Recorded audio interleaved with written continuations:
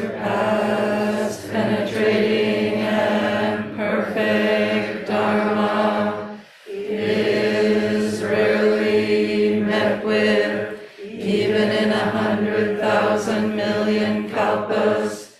Having it to see and listen to remember and accept, I vow to taste the truth of the Tathagata's words. Good morning, everyone.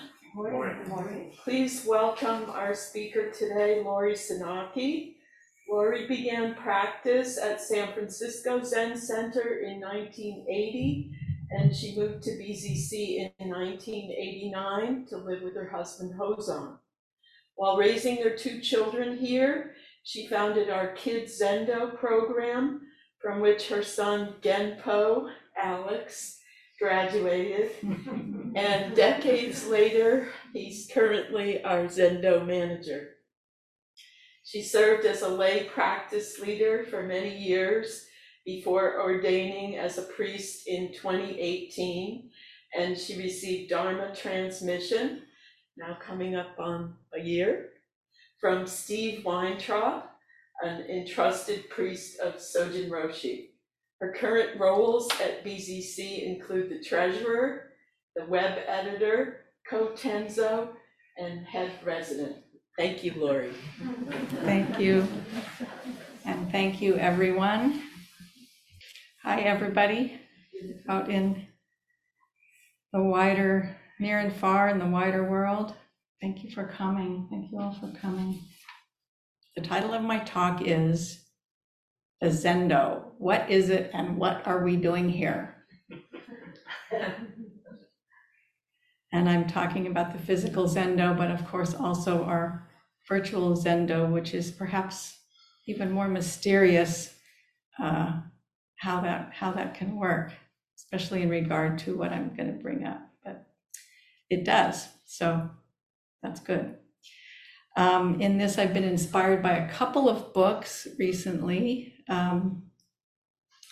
One is called The Shamanic Bones of Zen by Zenju Earthlyn Manuel. And the other is called Seeing with the Eye of Dhamma, which is the talks of a contemporary Thai teacher, Buddhadasa Bhikkhu, that have been translated by our old friend Santi Carl, who some of you have met. And he's been working on this for many years. We've been hearing about this book for many years. So, and you know, I'm just really going to scratch the surface of both books and more just where I went with it, where I go with what they're bringing up. So, and they're quite different. In fact, well, I feel like they almost talk to two different parts of me, and maybe those parts have not yet learned how to talk to each other. I don't know, but they're very different in what they're bringing up. But as I said, I feel inspired by both of them. Where's the best place to put this? I put it in my sleeve. You can get a lot of stuff in there. Once did a skit about that. Zenju Earthlyn Manuel is becoming quite a renowned teacher and writer, and she's also very close to us. She did her training and study at San Francisco Zen Center. She sat here many times, and she was transmitted by Blanche Hartman, who was transmitted by our old abbot, Sojin. So she's kind of a Dharma aunt, Dharma cousin, perhaps. I'm finding that just reading her book, I find myself to feel more located, is the word that keeps coming up, in space and time, like more settled and located in the broad reach of human history, you know. And that's very settling feeling. She's kind of looking past the the clothes and skin, I guess, of religion, organized religion and hierarchy, patriarchy and culture and nationalism even, and going to the bones of her bones. So the word shaman, I'm going to quote from her, the word shaman has been lifted from the Tungus language of ancient Mongolia. The root of the word shaman originates from shaman, I don't know how to pronounce the word that she typed in there, but which means to know. To know is not an intellectual process. It is to know the spirit of things, of people, of life, the nature of the unseen world behind our physical world. So as I understand what she's saying, the common bond between, these ancient shamanic and indigenous practices and our Zen practice is kind of using the forms of the world, which includes our bodies and nature, using the forms of the world to touch something deeper, something beyond what the seen.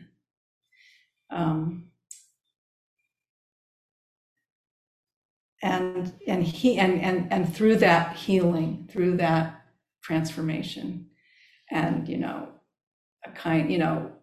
wisdoms that have been developed by thousands of years of humans working to develop methodologies to connect us to these deeper truths.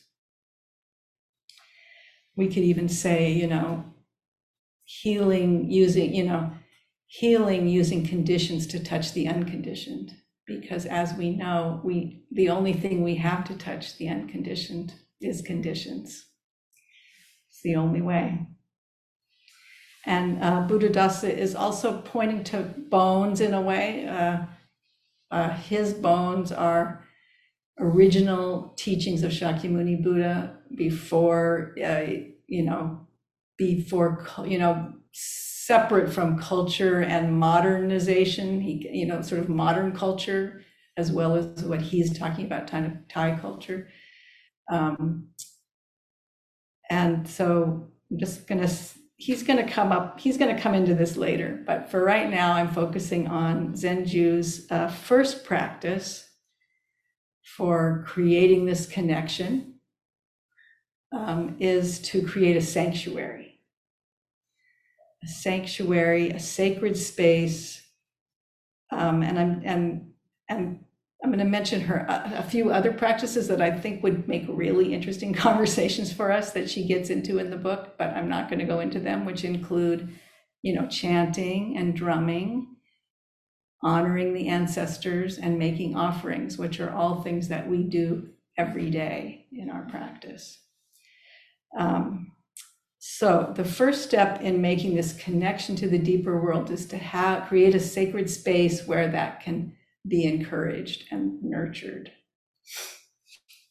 And for example, our Zendo, I was pleased and amused, I guess it was a year ago sometime, when we started to look at opening this physical Zendo, and we tried to figure out what kind of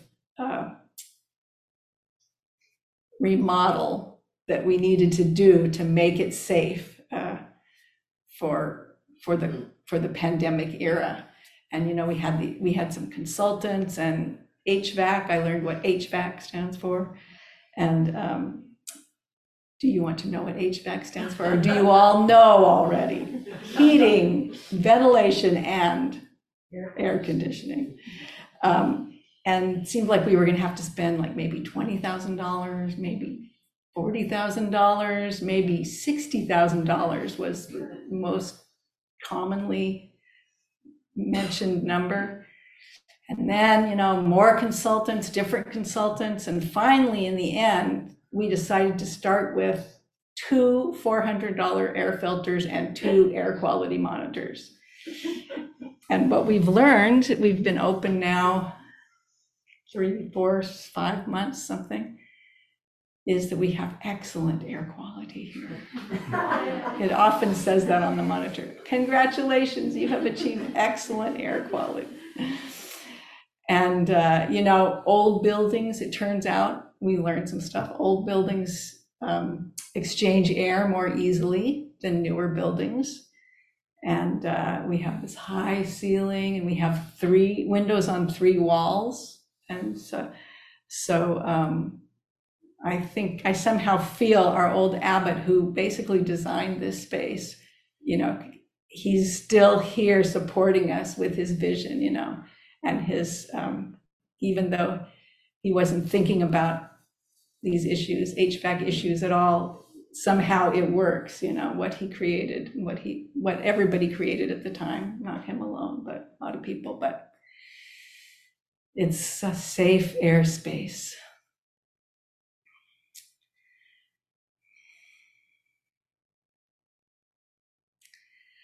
So that's one way that we make a sanctuary here, or a sacred space.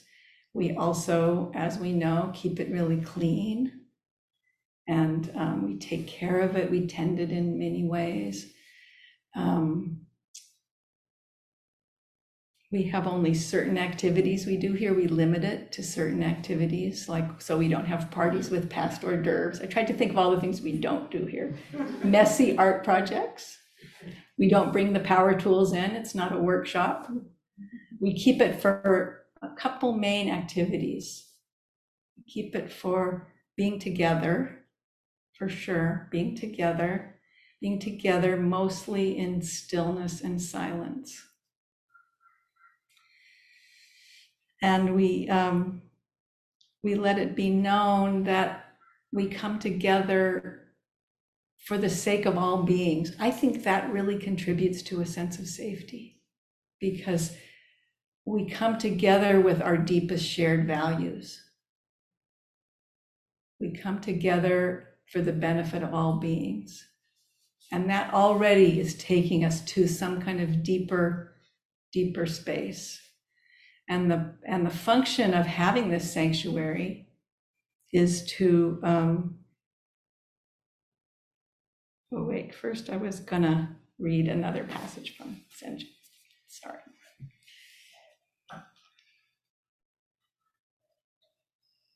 Sanctuary space is important to the success of rituals and ceremonies. That's something that could be interrogated, the idea of success. But anyway, the design and texture of the sanctuary play a role in protection from interference with sacred activities.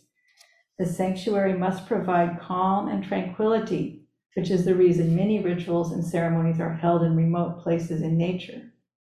Upon entering the sanctuary, a participant's shoulders should fall, and a naturally inward gaze should come upon them.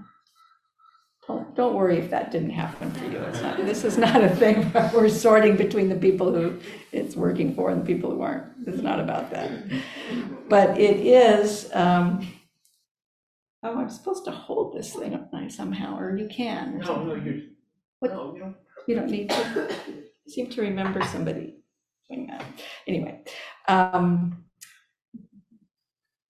so to paraphrase what she's saying, or to put it in my own words, I would say that a function is for us to let down our guard, to come into this space and be able to let down our guard and drop into a different perspective, is what I've been thinking about it as, about the same things, our feelings, our thoughts, but from a different perspective.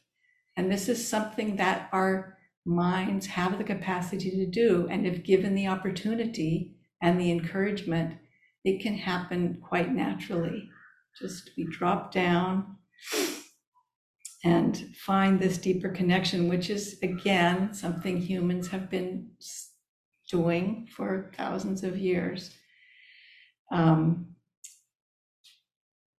So just to say a few words about what we're dropping down from our usual way of operating, and I'm not denigrating it, but we have a lot of concern with figuring stuff out, what we're going to do, what we're going to say, just the ordinary actions of our life, activities of our life.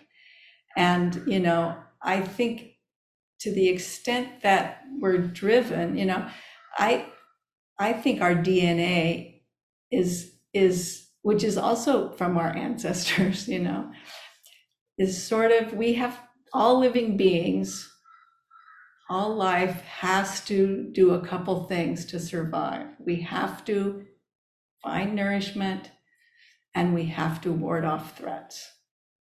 And those things have to happen. That's our survival. We can't do this practice or do these ceremonies or have this without that. So I think being more aware of how that is operating, we're kind of always looking for nourishment and always trying to ward off the things we're afraid of. Not always, but that's an activity of this first kind of, I'm sort of using it as upper and lower, but it's not really, but that I have to do something. And you could even say, our desires and our fears and confusion.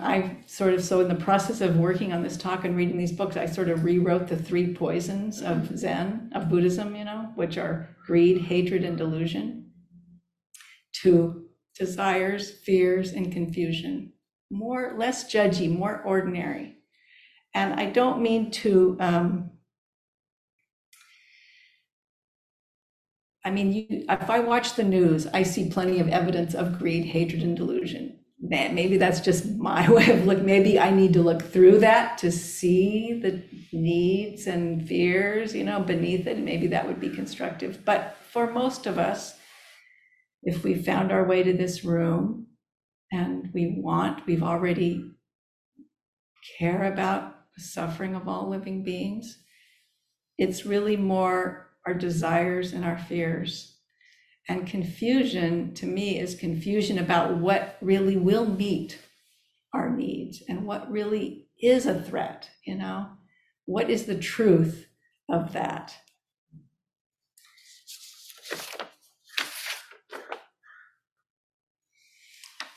So,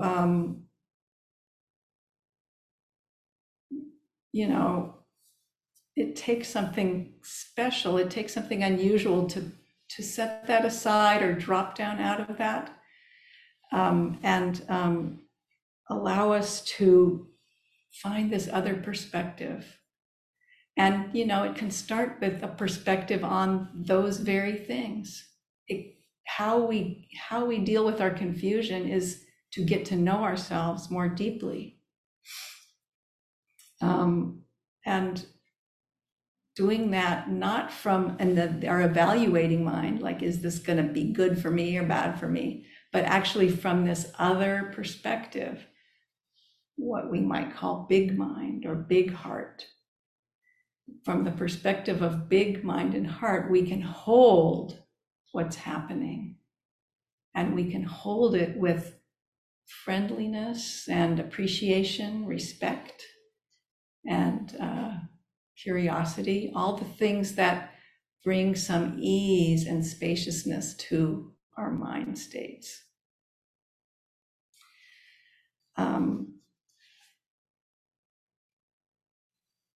A couple things from Buddhadasa now. There's a couple things I really like that he brings up. One is he's forgot to look down at you guys, sorry. Here we are. I'm talking to you too. There's this thing, so he's talking about there's this very old formulation of the attributes of Dharma. It's like you chant it in the monastery, you appreciate, you remember the attributes of Dharma, and that's a whole other talk. I'm not going to go into all of them, but one of them is in Pali, Sanditiko, which basically means to be clearly seen and realized for oneself. That's an attribute of the Dharma. The Dharma is something that has to be realized through our own bodies and minds. And he goes on to say this thing about the ABCs of Buddhism. So just the ABCs of Buddhism are basically like our five senses, six senses, five physical senses and mind.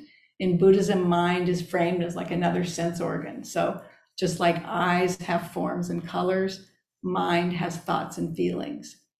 And to understand that process of our experience, of our own experience, deeper and deeper and deeper, is what he's calling the ABCs of Buddhism. And he says, just like you can read all of literature if you know the alphabet, you can understand all of Buddha's teachings if you understand this. And I would say this and other people, we need to understand each other too, because there's the ways we're the same and then there's the ways we're different, and we have to understand both. But it starts here.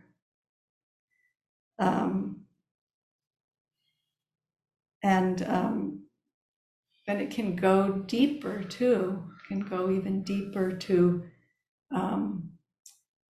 something, a connection with everything that I can't even describe, but just to know the interdependence, know the interconnectivity of everything, to know it in our bodies. I had the occasion to, I was at Green Gulch a couple weeks ago, and I was co-leading a workshop, and I had the opportunity to do Zazen instruction during Zazen. Usually when we do Zazen instruction here, we kind of sit in a circle and we have question and answer, and it's quite informal. But another way to do it is to just, once everybody starts sitting, you just quietly give Zazen instruction, including for people who aren't familiar with it. And it can be a nice way to do it. And then, so I did that for the first few minutes, and then we moved to the silence, silent part of the period. And I noticed that I was like, I, of course, had some mental activity going about how well I'd done the instruction. And kept coming back to it a little bit, And, it makes sense because, of course, especially if there's new people, it's good to care. We want them to have a good experience. We want, do it well for their sake, so that they aren't turned off of Zen practice or something, But also, of course, this self-concern about how well I did and all that. So then I had a new thought, which was, wow, at least I can't mess this up. At least I can't mess up the silence. At least I can, and which is not how I necessarily think typically. I mean, I do think I still think after all these years, kind of, that there's a right way to do Zazen, and there's a time when I'm doing it and a time when I've veered off and stuff. But it was a great thought. And, Sojin Roshi always used to say that Zazen is non-karmic activity. And I never really understood quite what he meant. But, we create karma when we talk or move, our karma is created through our body, speech, and mind, but mind leading to action, intention leading to action or leading to speech. So, how about just giving myself a break for the 40 minutes? Like, what a relief. I can't create any karma. And, again, I don't think that's absolute, because I can think of some ways that you could probably create karma during a period of Zazen. But still, I think this, at least I can't mess this up, and I won't have to go through a mental process afterward about how well I did it, It's just being here. It's just being together here now, to the extent that we are, which is 100% objectively. We're all here all the time, completely present. And then we have this thing we can feel whether we've been present or not present, but we're present, we're here, quietly, silence and stillness together.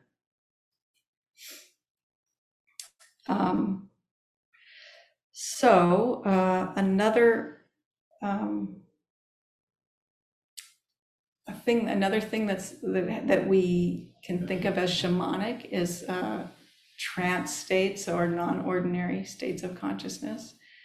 And we have that in Buddhism too, trance states. In fact, the Buddha, that was the first, when Buddha left home and sought wisdom, of a ascetic, what he came to was teachers who taught trance states. And there are these 8 trance states called the 8 jhanas. And he became an adept at the trance states. But what he found was that when you come out of the trance, you have the same problems you had before. And so he was like, well, what good is this, And, again, I don't feel like that's absolute, because I do feel like you can have some kinds of healing and transformation take place in non-ordinary states of mind. That can be a methodology that's viable. But for the Buddha, for what he is talking about, our core problem, which is, our misunderstanding about how we exist, how the self exists, the trance is just like a little break from it. And then you're back to the same old thing.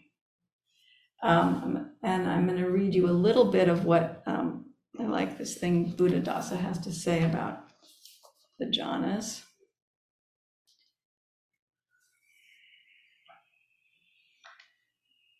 This might be more thought-provoking. And he's making some other points here. I'll see. I don't know how much of this I'm going to read. We'll see. When we begin to meditate, there's a little samadhi, which is known as preliminary concentration. We start off by, for instance, focusing on our breathing, so that a little samadhi gathers, which we then increase until access concentration, the gateway to the highest form of samadhi. Continuing from there, attainment concentration, that is jhana, is attained, which represents the still silent mind, which can be further refined and deepened to the highest possible level, at which point even breathing will be absent. However, we can't really do much with such samadhi, although it is a lesson in mind's capacities. Maybe that's enough. So I like how he's talking about it. So basically what the Buddha found was that there's some kind of in-between state between the usual concerns of our usual lives, survival and stuff, and trance. And that state is prime for insight. That is the state at which we can have insight into what we're up to. And I have a theory or an idea that the way we do our practice, sort of daily, short periods, as I was saying, every day over a long time, maybe it like expands that space, you know what I mean? Makes it deeper and broader, because what I kind of remember from my first days of sitting, I think it's actually easier to go into a trance when you first start sitting, maybe, because, I don't know if other people have that experience, but like a trance is kind of like you're kind of immobilized, or you have a different sense of time. Various things happen. I studied hypnotherapy, so I've been hypnotized, so I have a kind of a feeling for what a trance feels like. And I think it's easier at the beginning to go into it. And I think even from Western psychology, we might even think about that as dissociation or something. It may be easier to do that at first. But over time, with just mindfulness of breath, mindfulness of body, paying attention to what's happening, learning what we're up to with kindness and friendliness, holding ourselves, holding each other, kind of like the way the sanctuary is holding us, our mind is holding us in this broad perspective, this spacious, very spacious way. And that we can look around and see things differently and clearly, more clearly, hopefully.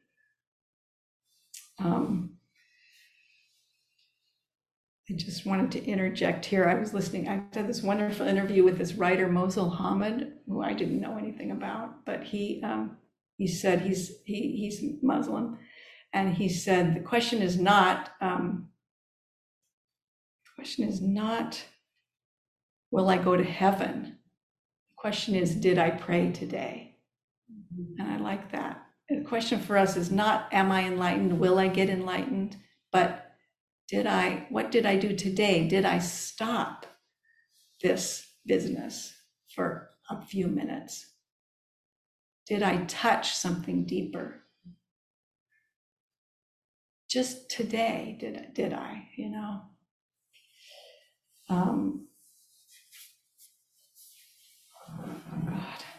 God, something is not working.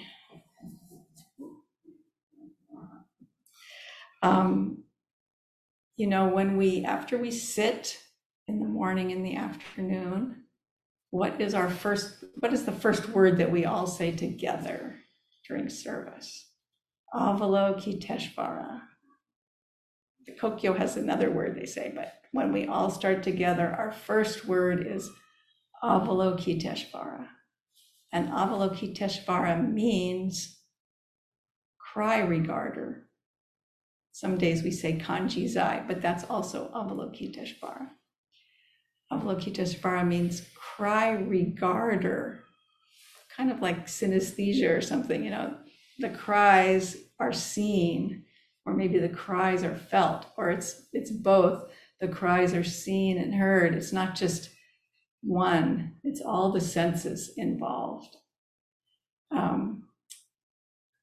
And so right at the beginning, we're remembering the cries of the world, right at the beginning of our first word when we start talking. Avalokiteshvara, when practicing deeply, perfection of wisdom, when practicing deeply, deep perfection of wisdom. I'm having a little senior moment about how it actually goes right now, which is, I think, I'm proposing what I'm talking about. Deep perfection of wisdom, just hanging out in this, in big mind, basically, hanging out big mind heart, you know. Avalokiteshvara, when hanging out in big mind heart, looked about and saw the five skandhas, looked about, listened for, felt around for the five skandhas, and saw that they were empty. Five skandhas, I mean, ideally, we've already unpacked, you know, so normally we come to this practice, we have an idea of ourselves as this solid thing, solid, predictable, has control, you know, and we've already, practicing Buddhism, we've already dismantled that into the five skandhas, right? Five skandhas are physical sensations, physical experience, eyes, ears, nose, tongue, skin, feelings, and then perceptions, or like, I like to think of it as like how we construct our world. Impulses, which I've been thinking lately of as choices, actions and based on choices, or choices and impulses, and then consciousness. And some places even say that different people will fixate on one or the other of the five that they identify with as their self. So some of us identify with our body as our self. Some of us identify with our feelings as the truth of who we are. You know, some of us identify with how we make up our world. Some of us with our choices, and some of us with just consciousness. Like I'm conscious, therefore I am. I mean, I don't know how much water that holds, but it's interesting to notice where you tend to think, where you feel that, where do you feel that tug that shows that you've got something, you know, some skin in the game there or something, you know, some what's the other phrase like that? Dog in this fight, you know, there's that, for me anyway, there's a certain feeling that tells me, oh, this is where I think myself is being threatened. This is where I must defend myself, or I must obtain this for myself, Lost my thread. So anyway, Avalokiteshvara, when practicing deep perfection of wisdom, looked about and saw what did he look for? The 5 skandhas, which is just our experience, and saw that was empty. We've already unpacked self into these 5, but those are also empty. Those are just ideas. This is, so there's deeper. There's deeper. We encourage us in our sanctuary, in our being together in our sanctuary, we encourage each other to go deeper.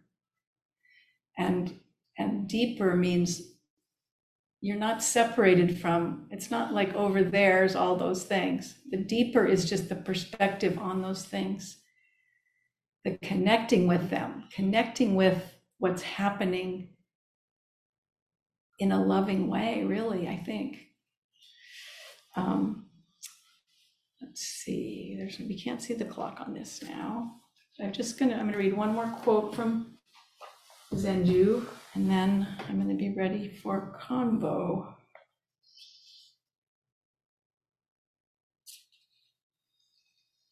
I hope other people read this book and enjoy it. It's quite thin, as opposed to this, which is quite thick and somewhat repetitive, to be honest. This is not at all repetitive and thin. And written by a woman? Pardon me? And written by a woman? Yes, a woman. There aren't enough books written by Ultimately, in the Dharma. Ultimately, thanks, Mira. That's probably true. But if you look for them, you'll find them. And in fact, we have a special shelf in our library for women in Buddhism. So check it out. Ultimately, sanctuary is within. We walk spiritual paths by gathering ways of living that are in alignment with peace. Outer sanctuaries help us in doing so. When we are in a spiritual community, perfect or not, we see ourselves more clearly. We see the depth of our pain and rage while bowing or offering incense and flowers. We move so slowly that what is in our bodies cannot be overlooked. At first, we might feel self-conscious in a community that observes our human frailty. Over time, the ritual and ceremony take center stage, and you begin to see another side of yourself, another side of life, despite being human. This side of life goes unseen in the rush of daily living. Creating sanctuary within requires the practice of stillness and silence provided in outer sanctuaries. When we get a glimpse of the unseen, we are brought back from where we emerged, be it the earth or the source of all life. So thank you very much. And I'm open to your thoughts and questions. Hands, Peter and Alan. Did you want to be the first? Because I'll let you be the first because you're the abbot, not because you're my husband. I have to think about that. The piece that you just read from Zenju really kind of clarified something. I think that I also was really taken with the Islamic quote. What was the first part? The question is not whether we're going to heaven, right? But whether we prayed today. So I think that an unarticulated piece that I hear in your talk, trying to find the through line, is that is the sense of duty. the sense of a kind of understanding that we have committed ourselves to doing certain things, and we do them. And we do them we have certain things to do within this sanctuary, and certain things, and of course, we're always doing within the sanctuary of our body. And it's a tricky, I notice my own complex feelings around the word duty, but also I think that it's really important, and in various things I've been reading in different religious traditions, it seems it seems almost universal, and that's what you see. Did I pray today? Well, that's what I said I was going to do. That's my commitment, my practice. So I wonder how you think about that as a manifestation of what is it we're doing in the Zendo. I have to say that I hadn't thought about that one single bit. The idea of duty. And duty, I think we would have to define it. Seems like first you would have to decide that something was very, very beneficial. First, check this out. Is this beneficial? And then you could decide, this is so beneficial that this is what I want to do for my whole life. Then you've set an intention to that, and to the other people too. I want to help you. I want us to do this together. I want us to wake up together. I want to help you create this sanctuary, and I want to devote my life to creating this sanctuary.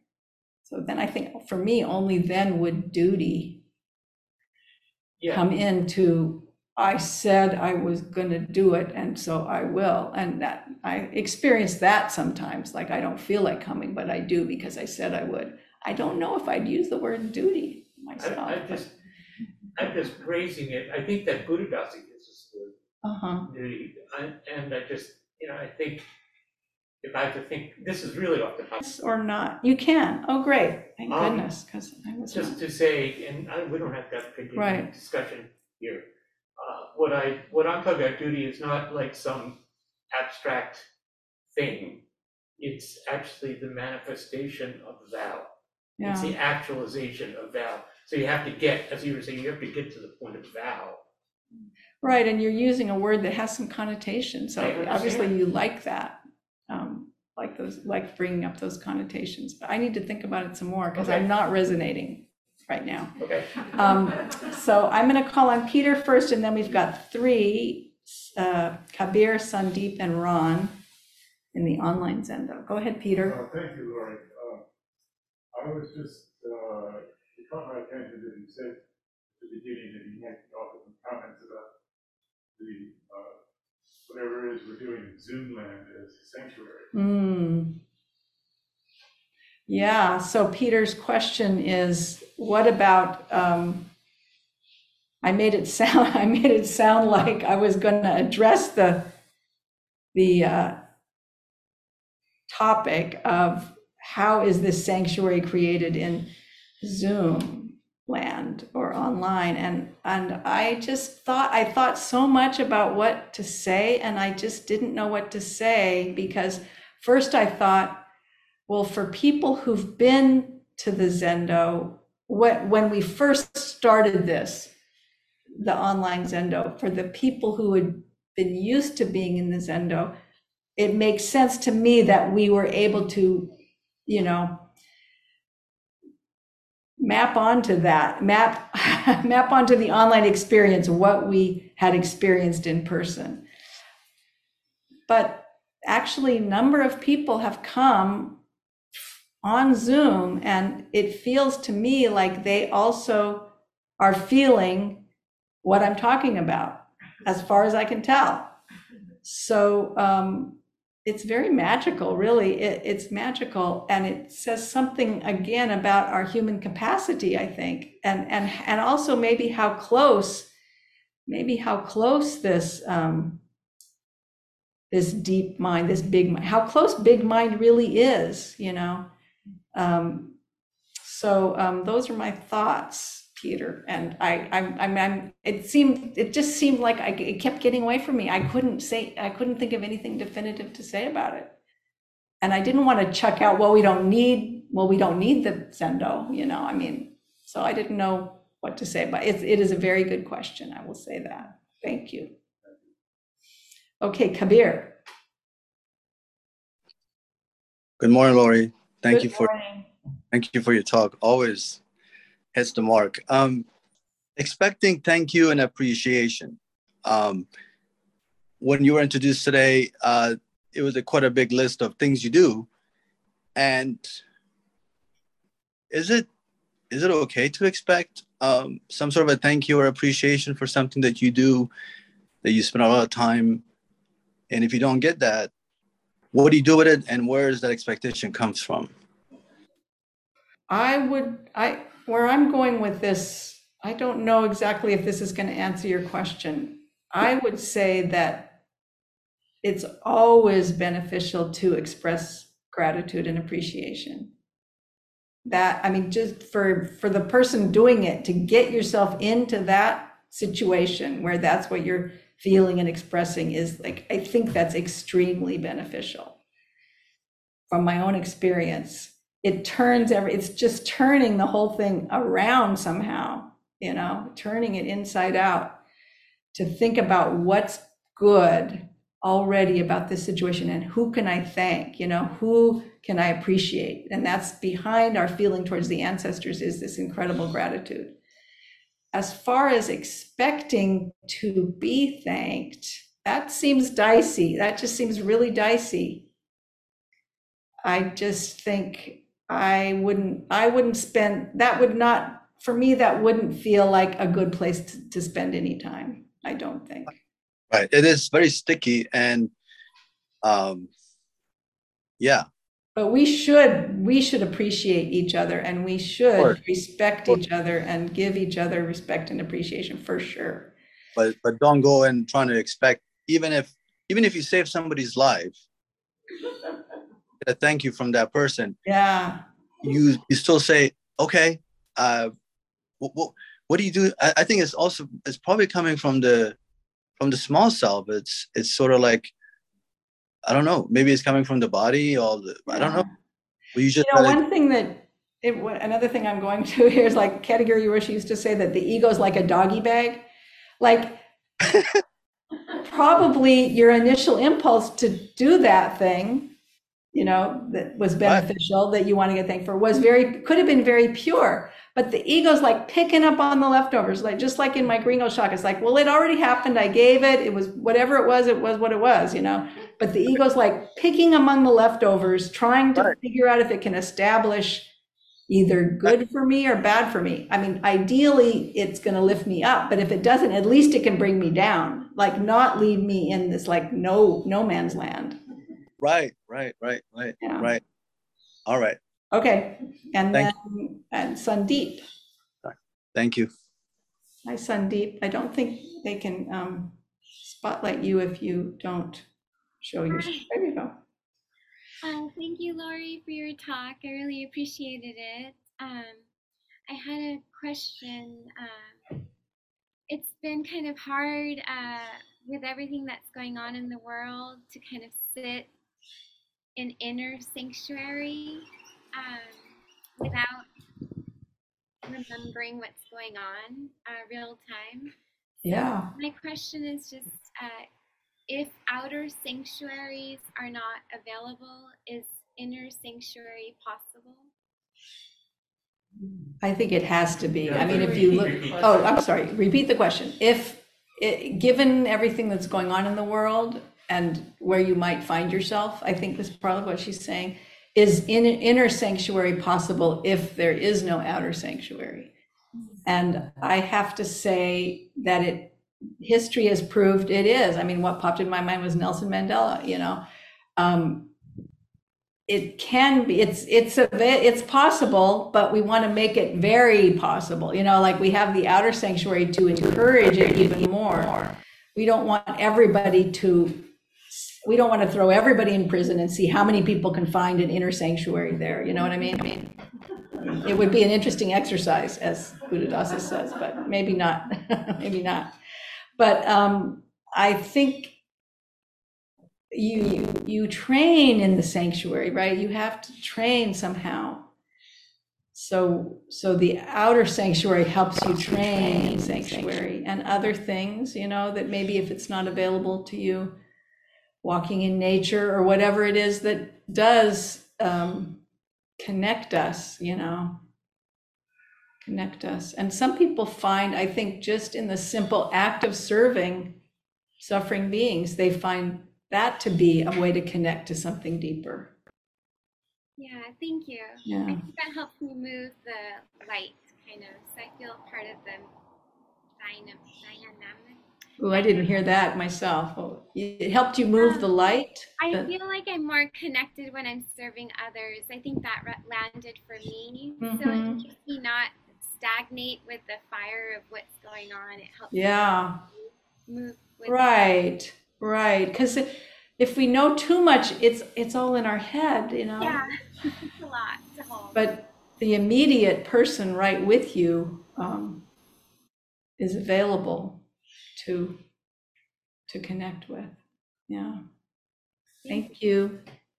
Okay, Ron. Hi, Lori. Hi. Just going back to the word duty for just a brief minute. I would use the word commitment, and then we have some duty towards our own commitment. That feels more organic to me. But I think that commitment comes first, and then sense of duty.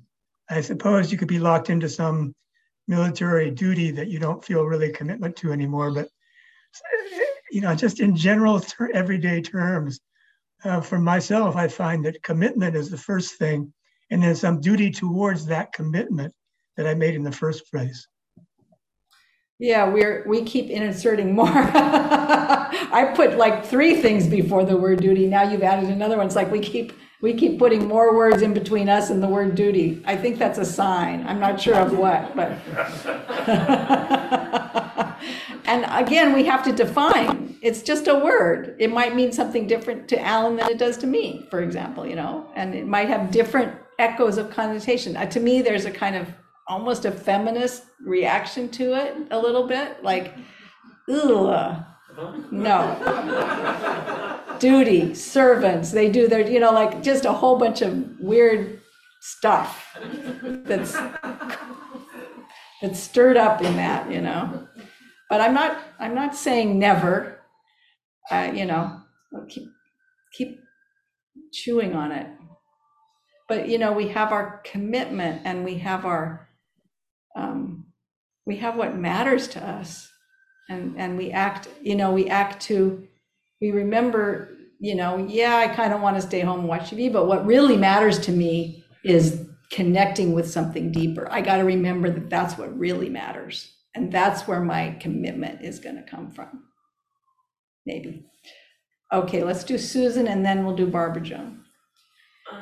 Thank you, Lori. So I was just wondering if, like, underneath duty and commitment can also create busyness. Kind of like if you line up a lot of duties and commitments. Yeah. So you kept talking about going deeper. So what about underneath those, flexibility and openness to what might come along and interrupt one of those?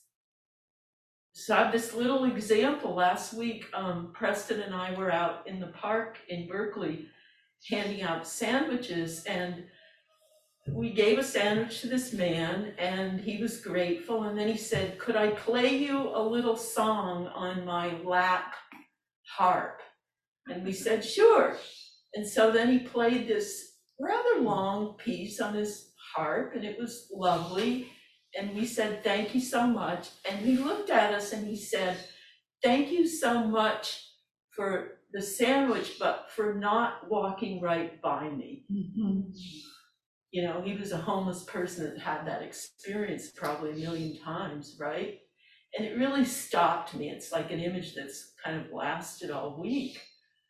You know, it kind of interrupted our. So you could have thought in a certain frame, your duty or your commitment was to give out these sandwiches. But really, I know the way you've talked about it, I mean, the commitment is really to connect with people. Well, it is, but my point is that busyness, even when you have a good, you know, an intentional, a positive commitment, can get in the way of being open to something that, you know, you might have decided your commitment is going to take 30 minutes, and then your next commitment is coming a half hour later. So the commitment almost like has blinders or something. Well, I'm just asking you about your experience, if you think that sounds even plausible. Oh, that sure. Underneath all that, we're trying to express flexibility. Yeah. I mean, flexibility to remember. I mean, what I would say is flexibility to remember the real intention. So, you know, if you'd gotten distracted by the giving out of the sandwiches, that would have distracted you from you had the flexibility to remember, you know, your real intention is to connect with people here. And so I don't know, it sounds like you're saying flexibility is the bottom thing, and I'm not sure about that, because I think it does have to do with I don't know, it's again words, but it does have to do with what matters to us. Yeah, I guess I was asking. And maybe what matters to you most is flexibility, and that's fine if that's what it is. Let's see, how much time do we have, Susan? Because there's two people. You could take one more. Okay, there's 2 people online and 1 in the room. Oh, somebody stepped out. 19 hours, Okay. so it's up to you. Oh, okay. Take one more. I'm gonna do Barbara because I can talk to Hannah myself, privately. Okay, Barbara, go ahead. And thank you, Hannah, for seating the space. Thank you for your talk. So many of the things you said struck and resonated.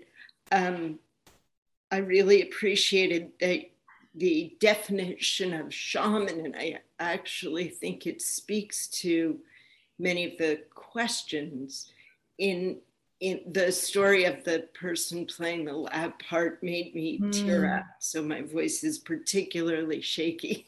And part of what it made me think was the unseen world, the nature, to know the spirit of things, the nature of the unseen world. And music is a perfect example of the unseen world. And maybe that the duty, I thought of the word responsibility because that's where it strikes me. And I think that the responsibility of Avalokiteshvara is the cries of the world, and that is the unseen world. We can't see the world crying, but we feel it. And I think this ability to link into the Zoom verse, into the here and now, also speaks to a kind of question that in the poetics that I'm studying and thinking about has to do with what's here. What's here, and because I'm here and so are you. You would say, I am here. And so here is actually everywhere. And to me, the word sanctuary is really important. I call my art space, my salon, sanctuary, and have since it's been building and built, and having that be a deeper place inside is a challenge and a responsibility.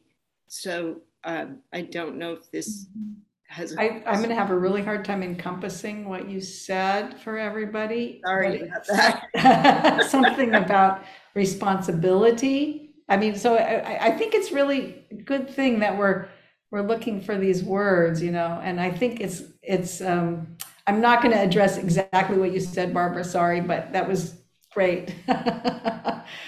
I think that we have this idea that the word is going to get us to the thing, but actually the word comes between. And I think that's a really elemental confusion we have. Find the right word and I touch the thing. No, you don't. It gets in between. It gets in between. So I think it's really good that we're throwing out all these words, because in a way it's saying that there isn't a word that gets right on it. And that's good. So we don't have to find it. Thank you all so much. And thank you out there so much. Thanks to my sister who hopped on. She's got internet now, so she can join the talk. Let's do the chant, right? That's the next thing. Beings are numberless. I vow to awaken with them. Delusions are inexhaustible. I vow to end them. Dharma gates are boundless. I vow to enter them. Buddha's way is unsurpassable. I vow to become it. Beings are numberless. I vow to awaken with them. Illusions are inexhaustible. I vow to end them. Dharma gates are boundless. I vow to enter them. Buddha's way is unsurpassable. I vow to become it. Beings are numberless. I vow to awaken with them. Illusions are inexhaustible. I vow to end them. Dharma gates are boundless. I vow to enter them. Buddha's way is unsurpassable.